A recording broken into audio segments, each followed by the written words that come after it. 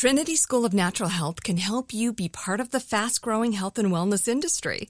With an education that empowers communities, Trinity grads can change lives by applying natural health principles and techniques in holistic practices or stores selling nourishing health products. Offering 19 online programs that fit your busy schedule, you'll get training to help turn your passion into a career. Enroll today at trinityschool.org. That's trinityschool.org. The Kakadu plum is an Australian native superfood containing 100 times more vitamin C than oranges. So why have you never heard of it? PR. No one's drinking a Kakadu smoothie? I'm JB Smoove, and that was a full episode of my new podcast, Straightforward, inspired by guaranteed straightforward pricing from AT&T Fiber. Get what you want without the complicated. AT&T Fiber, live like a gigillionaire. Available wherever you get your podcasts. Limited availability in select areas. Visit AT&T.com/hypergig for details. Tired of endless diets and weight loss struggles? It's time to say goodbye to frustration and hello to results. Introducing Smart Metabolic Burn from BrainMD, your breakthrough solution to fight stubborn body fat. Imagine burning fat, balancing glucose levels, and regulating metabolism in just 12 weeks. This unique 2-in-1 product combines the power of 2 clinically studied ingredients in one revolutionary formula. Berberine, which targets abdominal fat, and OEA, which curbs your appetite. With just 2 capsules a day, Smart Metabolic Burn by BrainMD can kickstart your metabolism, fight stubborn body fat, especially that pesky abdominal fat, and support your weight management journey. Right now, save over 30% on Smart Metabolic Burn at GetSmartBurn.com. The lowest price anywhere. That's GetSmartBurn.com. Don't delay. Transform your life with Smart Metabolic Burn from BrainMD. These statements have not been evaluated by the Food and Drug Administration. Our products are not intended to diagnose, treat, cure, or prevent any disease.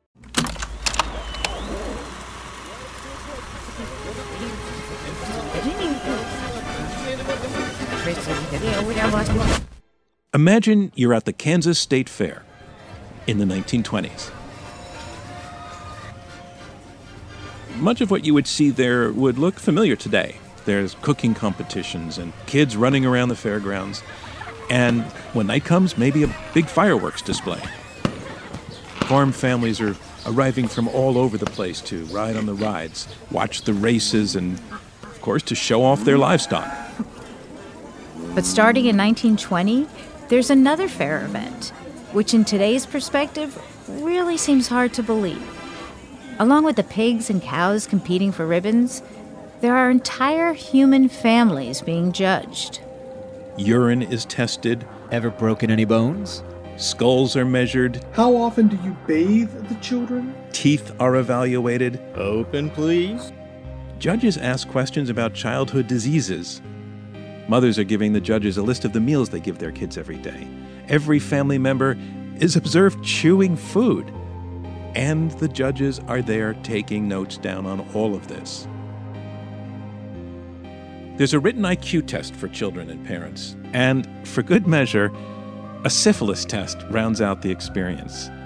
This whole thing, it's called a Fitter Family Contest. And they have a really specific social purpose for the 1920s. They're designed to get across a message to the masses that human genetics determines all that is good and evil about modern American society. Put simply, some people shouldn't reproduce. Some people should never be born. And in this podcast, we're going to be talking about one family from Mississippi who, if they had gone before those judges back in that era, they would have been judged defective or low grade, which were terms actually used in those days, and therefore they would have been deemed unworthy of breeding. That's because they had a little boy named Donald who was exhibiting certain unexpected and inexplicable behaviors. He was different. But the determination of Donald's mom and dad to make sense of his differences and their certainty that he deserved a place in this world, well, it will change not only Donald's life, but all of our lives. For iHeart Podcasts, I'm John Donvan. And I'm Karen Zucker. This is Autism's First Child, an iHeart original podcast. And this is Episode 1, Fitter Families. 20 years ago, my journalism career took an unexpected turn. At the time, I was working as a general assignment reporter at ABC News, and I had spent years covering wars and famine and political upheaval. ABC's John Donvan begins our series. Now with his analysis of what we saw in last night's presidential debate is John Donvan, ABC News 8.9 magnitude, epicenter 15 miles below ground. In 1997, one of my colleagues, a producer I worked with a lot, learned that her 2-year-old son, Mickey, had autism. Here's Karen. So my son Mickey was in the special toddler program at Barnard College, where kids from 18 to 36 months went to school. The very first day we went, my husband and I were sitting in this two-way mirror, and there are 12 or 13 kids. You know, they're all playing, and all of a sudden the teacher said, everybody go sit down and get some juice and crackers. So 11 of those kids went down and sat at the table to get their juice and crackers, and there was Mickey in the corner with his shoes and socks off, dancing to the music. As soon as you saw him with other children, educators who knew autism could tell that he was different. We thought he was different because he was reading it at 1.5, and we knew he went to a different drummer, but we just sort of thought he was brilliant. We didn't know how different he was, and they suggested he get evaluated, and 6 weeks later, he was diagnosed with autism. Mickey's diagnosis in 1996 turned Karen's life completely upside down. Before that, she was one of the network's up-and-coming producers, definitely, and she was, we thought, bound to be one of the people the rest of us would end up working for at the network. Well, not quite. But the very first interview I ever did as a journalist was with Rosa Parks. So in the early days, I thought I was off to a good start. I covered politics. I went overseas to help cover the Gulf War, the Barcelona Olympics. It was a good run. So it was a shock to everybody that out of nowhere, this incredible journalist that you were known to be, Karen, just stepped off the fast track. You went from working full-time to working part-time. Yeah. My boss had offered me a job share because he didn't want to lose me, and he knew that I'd give 150%. And I was really, really fortunate because I was able to keep my hand in the news business. And I was even more fortunate because I was able to use the skill of journalism as a way to figure out what to do for Mickey and to educate others about autism and share it with the world. Because at this time, when people heard the word autism, everybody still thought one thing, and that was Rain Man. In his particular case, he's pretty well off. He's very high functioning. Most autistics, they can't speak or they can't communicate. Ray. Yeah. Do you know what autistic is? Yeah. You know that word? Yeah. Are you autistic? I don't think so. No. Definitely not. Getting a network to agree to do a half an hour on a topic that, honestly, most people still had never heard of in the 1990s, that took a lot of, let's say, push. And Karen is a bulldog. She pushed, and she convinced Nightline to let us do it. We were the first team in network news to make reporting about autism into an actual beat. Those first autism stories that we did together put me into a more intimate kind of connection with the people I was reporting on that I was actually used to. You can do war reporting in this kind of big picture way. And most of the time that's how it happens. You're telling the story of a whole city under siege or a whole army of soldiers. But this reporting on autism was always very close up and very intimate and focused on individuals and their families. And it was very internal. It was about the feelings of people on the spectrum and their parents who often when their kids were first diagnosed were confused and frightened and having to adjust to this new normal for their kids. I had some experience with autism. My brother-in-law has autism, but it didn't prepare me for this kind of reporting. That first story Karen and I told, we did it very honestly, and it had a big impact in the autism community. And after that, Karen asked me to do another story, and then another. And we created this series called Echoes of Autism. Still unexplained wave of autism that began in the U.S. in the 1990s. With an estimated 500,000 kids in the U.S. with autism today, there are... We reported on girls with autism, adults with autism, siblings, how kids with autism are bullied. So we've been covering autism together for television for 7 years. And now, 7 years in, we're hard at work on a book about the history of the diagnosis. And the research for that brought us into close contact with the work of a doctor named Leo Kanner, a child psychiatrist. And we're going to get deeper into Kanner's life in our next episode. But in 1943, Dr. Kanner published a landmark paper that described a neurological disorder that, as he put it, had not previously been described. He called it autistic disturbances of affective contact. And in that article, he defined what we all today recognize as autism. And he included case studies of 11 children. And here's how he described their symptoms. The disinterest in people, the obsession with objects, the deep need for sameness and routine, the detachment and inaccessibility to others. Kanner also made observations at his clinic at Johns Hopkins of these kids directly. But from the beginning, Karen and I were drawn to the first case described in this study, literally called Case 1, Donald. Last name, initial T. Donald T. We started to wonder if he was still alive. Meeting Donald would be meeting history. In his case study on Donald T., Kanner mentions a birth date, September 8th, 1933.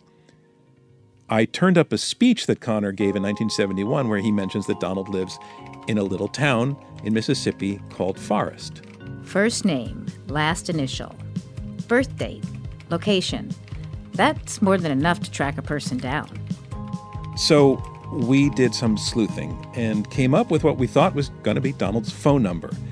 And Karen is the one who dialed it.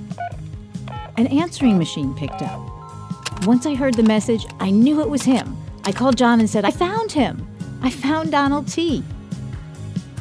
After the break, we'll investigate a wildly popular turn-of-the-century scientific movement to breed better humans and how that science led to the institutionalization, sterilization, even the euthanasia of scores of children like Donald.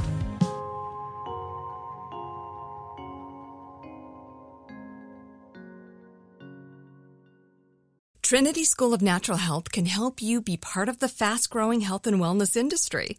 With an education that empowers communities, Trinity grads can change lives by applying natural health principles and techniques in holistic practices or stores selling nourishing health products.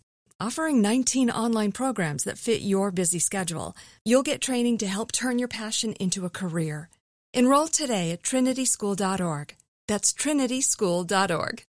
Tired of endless diets and weight loss struggles? It's time to say goodbye to frustration and hello to results. Introducing Smart Metabolic Burn from Brain MD, your breakthrough solution to fight stubborn body fat. Imagine burning fat, balancing glucose levels, and regulating metabolism in just 12 weeks. This unique 2-in-1 product combines the power of 2 clinically studied ingredients in one revolutionary formula. Berberine, which targets abdominal fat, and OEA, which curbs your appetite. With just 2 capsules a day, Smart Metabolic Burn by Brain MD can kickstart your metabolism, fight stubborn body fat, especially that pesky abdominal fat, and support your weight management journey. And right now, save over 30% on Smart Metabolic Burn at GetSmartBurn.com. The lowest price anywhere. That's GetSmartBurn.com. Don't delay. Transform your life with Smart Metabolic Burn from Brain MD. These statements have not been evaluated by the Food and Drug Administration. Our products are not intended to diagnose, treat, cure, or prevent any disease.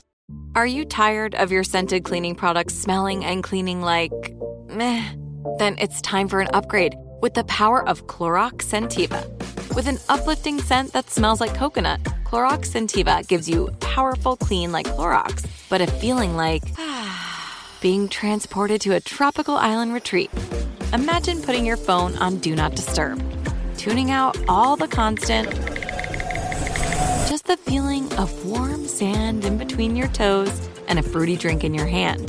The ones with the little umbrella. Refresh your home to feel like an all-inclusive vacation by getting Clorox Scentiva. Also available in grapefruit and lavender scents at a nearby retail store.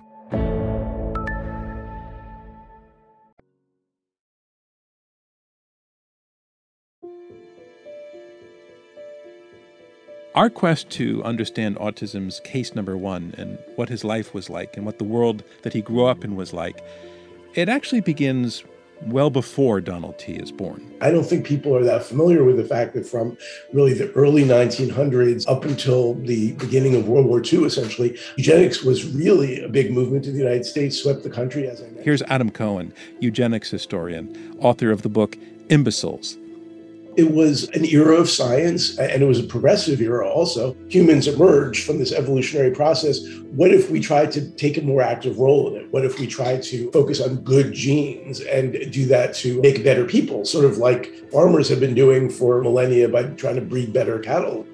Even before those fitter family contests started popping up at state fairs, there was something called the Better Babies movement that got a hold on American culture around the turn of the 20th century.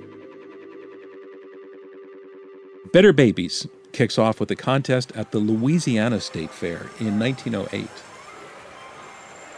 Tourists are filing through an exhibition hall and watching as nurses in white gowns and cardboard caps weigh and measure and inspect these little tiny babies. And the baby judged to be the healthiest and the strongest and the most scientifically raised, that baby is awarded a silver trophy. There was, oddly, some very positive intent behind it, right? I mean, this was a time when medical education wasn't widespread, particularly in rural areas. People didn't have the information they now have about baby rearing. Dr. Spock's book hadn't been written yet. There wasn't Google to search, what to do when babies colicky and things like that. So some of this is informational. It's trying to help people with the difficult thing of raising a child in a world with very little information. But because of the era... Women's Home Companion, which was a really popular magazine, co-opts this whole idea and forms the Better Babies Bureau. In practically no time, you can find a Better Baby event in 40 states. Thousands of moms enter their children. There's something really fun about it. It's like the ultimate soapbox derby. Winning comes with incredible bragging rights. In Iowa, the contests are run by a woman named Mary T. Watts, a matronly presence, snowy white hair, pulled back in a bun, rigid posture. She's perpetually draped in these long pearls that swing to her waist. Shortly after starting Better Babies' Iowa chapter, Watts receives a postcard signed by a man named Charles Davenport, who tells her she is missing one important measurement. You should give 50% to hereditary before you begin to score a baby. Watts doesn't know it just yet, but in the field of eugenics, Davenport is a serious player. Watts forgets all about the postcard until the following year, when Davenport sends another note. A prize winner at 2 may be an epileptic at 10. And now Watts is convinced. She decides to insert heredity tests into the contests. Forget Better Babies. Now it's Fitter Families. It takes 6 years for Watts to get the Fitter Families concept off the ground. Experts doubt that any educated, self-respecting adult will submit willingly to physical exams at a county fair. Who on earth would be open to the syphilis test? There was really many attempts to bring the highfalutin ideas of eugenics to the people, measure people's skulls to see how large they were and how big the brain would be. So they're doing that kind of, quote, scientific work.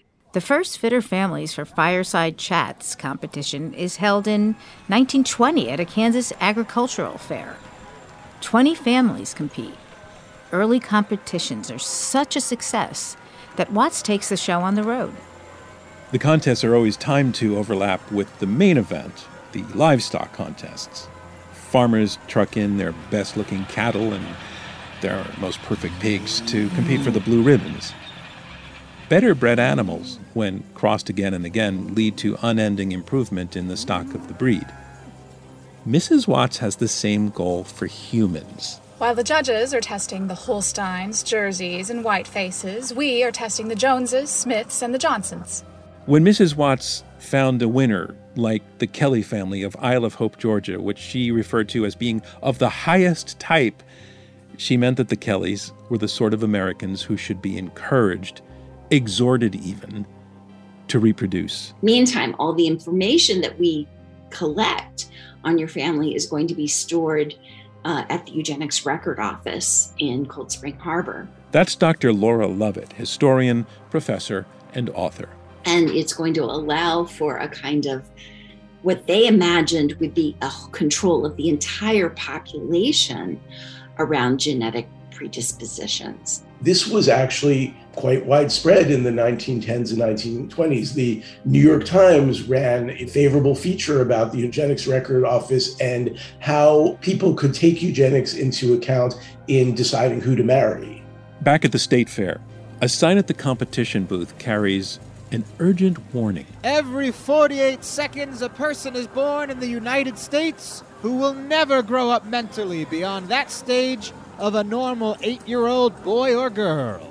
A second sign adds perspective. Every 15 seconds, $100 of your money goes for the care of persons with bad heredity, such as the insane, the feeble-minded, criminals, and other defectives. And a third sign offers hope. Every 7.5 minutes, a high-grade person is born. Good heredity is falling behind at an alarming rate, they warn. Small-town newspaper editors decide the fittest families make for great copy, and they spread the word about eugenics. Now, in the broader eugenics movement, Mrs. Watts is really just a bit player. She's not a scientist, she's not an academic, she's not a statesman. Her operation really is the extreme retail end of eugenics, a scientific, political, and philosophical movement that dedicated itself, as one adherent put it, to drying up the springs that feed the torrent of defective and degenerate protoplasm. But scientists, academics, and statesmen are well represented in the eugenics movement, at Harvard and at Yale. In the pages of Scientific American and in the New York Times, powerful people like Alexander Graham Bell embrace this brand new so-called science, and John D. Rockefeller. Eugenics starts to creep into public schools. President Teddy Roosevelt is a big fan of this book called The Passing of the Great Race. A rigid system of selection through the elimination of those who are weak or unfit. In other words, social failures, would solve the whole question in 100 years. The book's author is a man named Madison Grant, who is widely respected at the time. He's the founder of the American Museum of Natural History. He's a really major conservationist and a very high-ranking member of polite New York society. He gets a lot of fan letters from all over the place. One of them came from Austria, from a young man who wrote to Grant that the book is now his Bible. This young Austrian man's name? Adolf Hitler. And we know what the Nazis did with these ideas. They set up the Reich Committee for the Scientific Registering of Serious Hereditary and Congenital Illnesses. It sounds very bureaucratic, but it's basically a child-killing organization. Under this program, children 3 and under with any number of congenital disorders are condemned to be euthanized.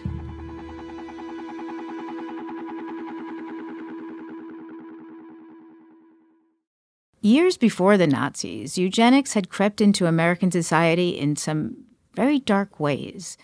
There were already institutions across the country where epileptics and the intellectually disabled were kept separated from society. But now, more than half the states began to allow forced sterilization of these individuals. Here's Dr. Lovett. Often in those asylums where sterilization, without any information, any conversation takes place. And those depend on the states. Indiana is one of the first ones to introduce a sterilization law in 1908. It is going to focus predominantly on male inmates. California, for example, and part of this has to do with that First World War, decides that, in fact, it's going to sterilize as many women as men, and it sterilizes women who wind up in what were called feeble-minded institutions. A false assumption has now taken hold that there's a meaningful relationship between somebody's IQ and that person's ability to be a contributing and law-abiding and moral member of society. Lower IQ was thought to define an undesirable sort of person. And so they imagined then that the way to prevent further reproduction of lower IQ or feeble-minded individuals was to sterilize them. And so California, for example, winds up sterilizing as many women as men, whereas in Indiana, it's predominantly males. In 1926, Margaret Sanger tells a Vassar College audience. This is the founder of Planned Parenthood. Right. This is what she tells an audience of young women. The American public is taxed, heavily taxed, to maintain an increasing race of morons, which threatens the very foundations of our civilization. The very next year, the United States Supreme Court hears a case called Buck versus Bell, addressing the constitutionality of Virginia's Eugenical Sterilization Act. Carrie Buck's story could be a podcast all its own. The state decides to sterilize Carrie Buck even though there's nothing wrong with her. She doesn't suffer from any sort of malady. She's just a poor teenage mother with a 6th grade education. Eugenics depends heavily on IQ tests. Carrie Buck is classified as, quote, middle grade moron, a technical classification that they actually used based on the intelligence scale, but still put her above the levels of idiot and imbecile, which were also terms that they actually used. Morons, again, that's how Carrie was rated, are considered dangerous people. They're smart enough to pass undetected and even to breed with their so-called superiors. Carrie, who is an unmarried teenager, has a child, which to the experts back then indicated heightened sexuality and fertility, both said to be common among the so-called mentally deficient. It was really a nightmare tangle of measurements, classifications, assumptions, and prejudices. The Supreme Court rules 8-1 that the statute doesn't violate the due process clause of the 14th Amendment. This decision clears the way for the forced sterilization of some 70,000 Americans. Some people want to go beyond forced sterilizations. They want to actually euthanize intellectually disabled children. That means kill them. It's an idea that's actually proposed in the American Journal of Psychiatry by a neurologist named Robert Foster Kennedy. July 1942. Kennedy argues that death is sometimes the most appropriate prescription for children he called nature's mistakes. This defective child has no future, nor hope of one. Then it is a merciful and kindly thing to relieve that defective, often tortured and convulsed, grotesque and absurd, useless and foolish, and entirely undesirable, of the agony of living. Basically, execute them. Shocking, right? Not to everybody back then. The previous year, 1941, in a poll of thousands of doctors in New York, 27% of the respondents said they favored legalizing euthanasia for severely disabled kids. And back in 1933, this was the world that Donald T. was born into. When we return, Mary and Beeman Triplett wrestle with the scientific community's insistence that the best course of action is locking their baby boy away forever. Trinity School of Natural Health can help you be part of the fast-growing health and wellness industry.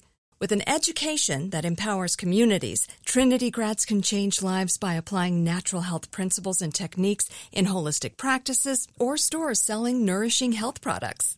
Offering 19 online programs that fit your busy schedule, you'll get training to help turn your passion into a career. Enroll today at trinityschool.org. That's trinityschool.org.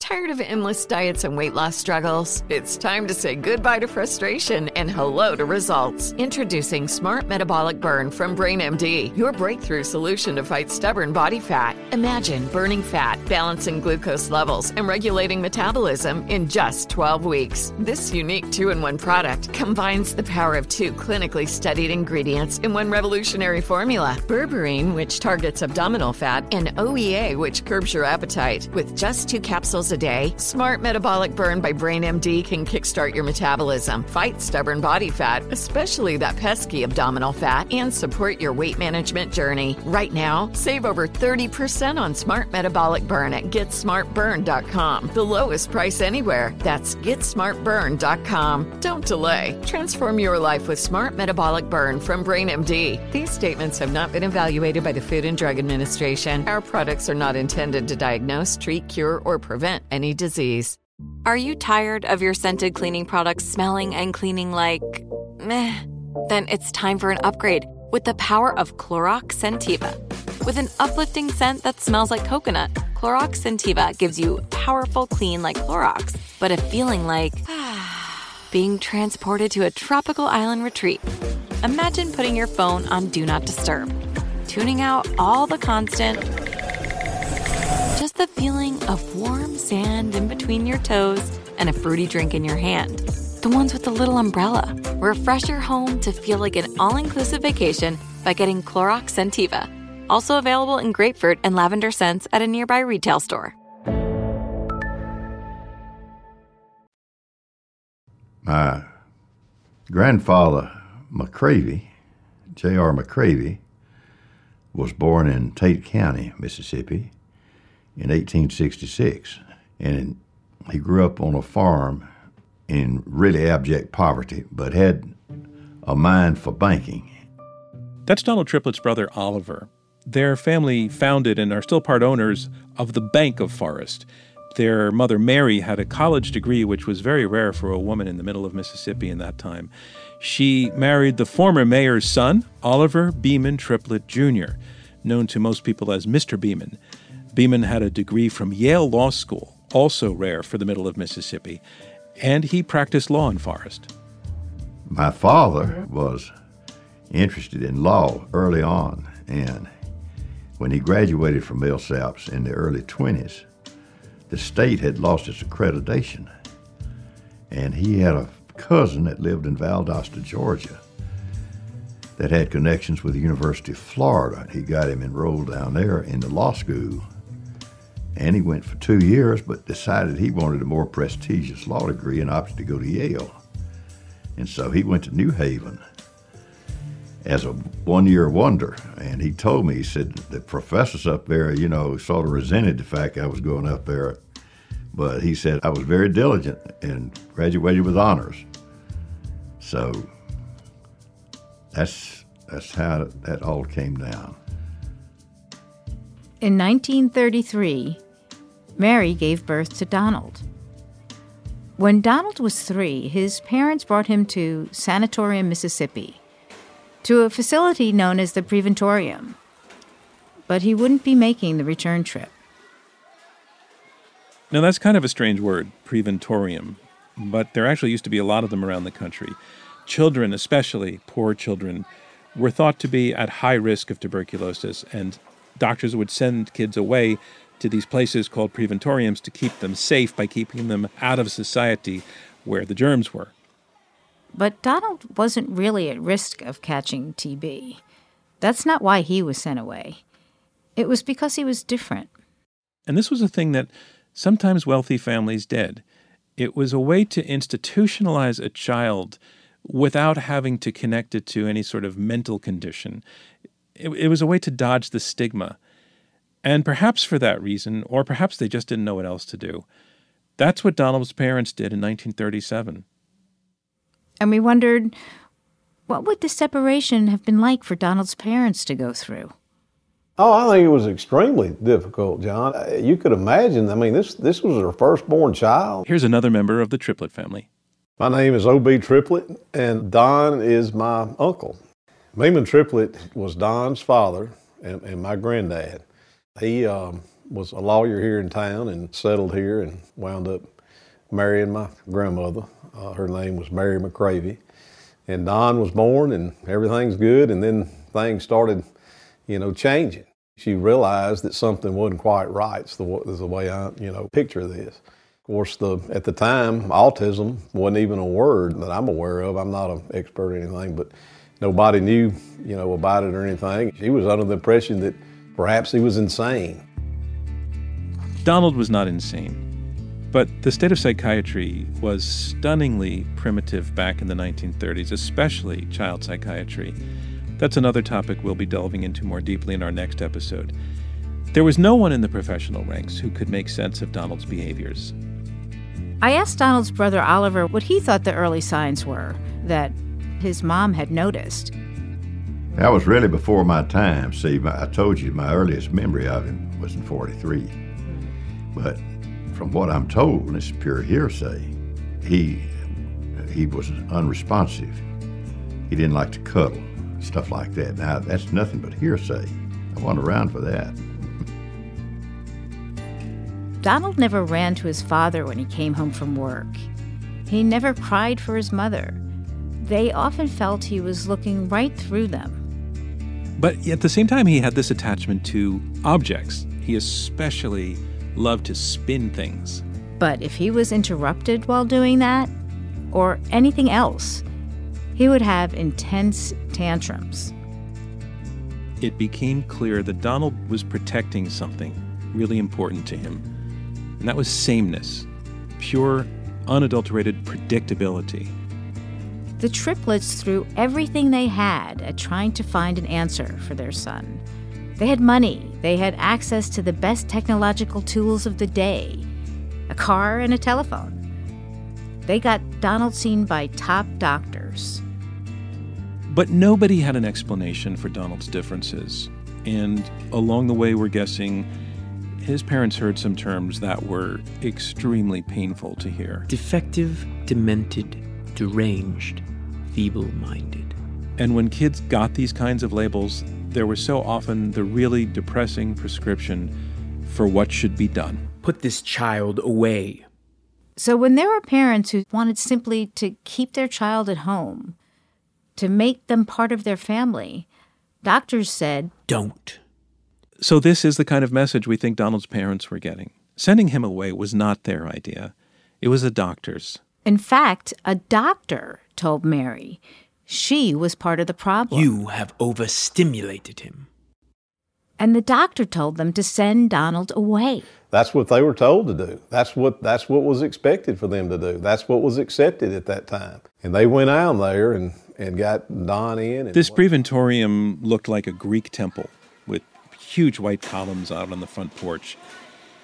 And one day, Donald's parents brought him there and walked him in between the columns, and they checked him in. Mary and Beeman Triplett watched the nurse take 3-year-old Donald's hand and lead him down the hall. Then they turned away and left. I can't imagine there was much conversation on the drive back home. Being in the preventorium was not good for Donald.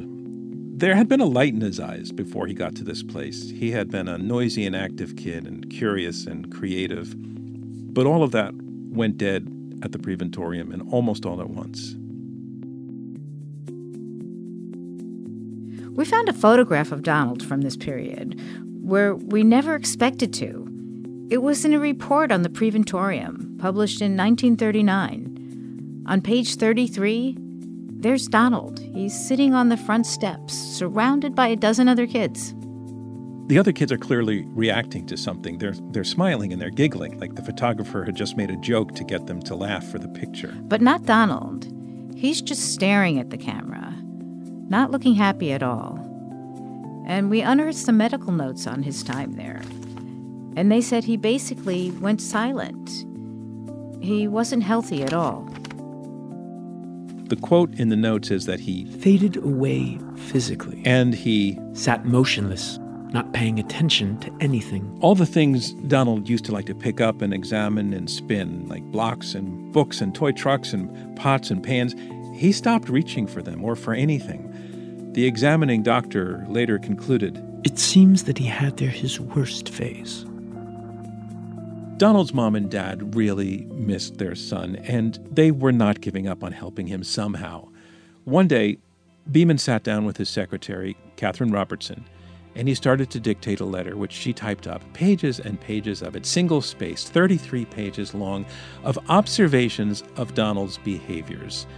In time, the words Beeman spoke and that Ms. Robertson typed up would travel far and wide. They would be quoted in scholarly research, discussed in university classrooms, translated into multiple languages. Words that still paint a vivid portrait and help to define the diagnosis that we call autism. Simply put, this letter, this cry for help, it opened a door to a new way of understanding.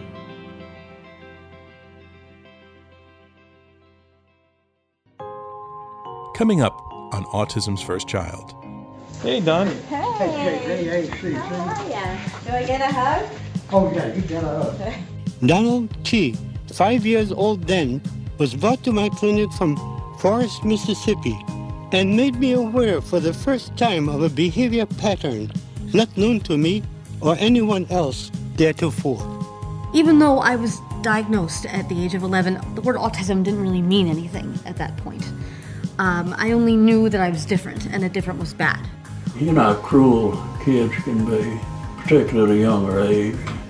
You don't keep secrets in small towns, you know. I think the combination of the bank, of the respect that his family had earned, went a long way toward the community realizing that here's this family with a great deal of stature in the community who have a son that's causing them a great deal of struggle.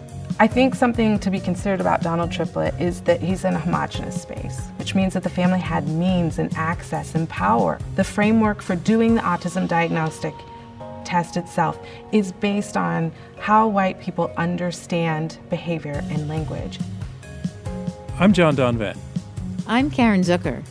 Autism's First Child is a production of School of Humans and iHeart Podcasts, and based on our book and documentary film, In a Different Key. The podcast is produced by Alexander Ritchie. Our story editors are Matt Riddle and Alex French, senior staff writer at iHeart Originals. Original score composed and mixed by Elise McCoy. Scoring, mixing, and mastering by Ryan Peoples. Voiceovers by Zoe Wirt, Michael Coscarelli, David Perry, Christopher Paul Stelling, and Louis Carlozo. The Rain Man clip, courtesy of MGM Media Licensing. Archival sound thanks to Craig Smith at freesound.org. Executive producers are Virginia Prescott, Brandon Barr, Elsie Crowley, and Jason English. Special thanks to Ray Conley, Ernie Indradat, and Will Pearson.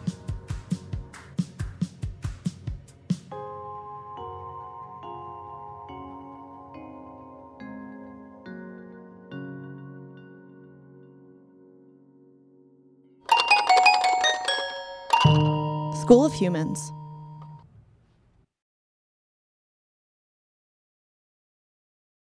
Trinity School of Natural Health can help you be part of the fast-growing health and wellness industry.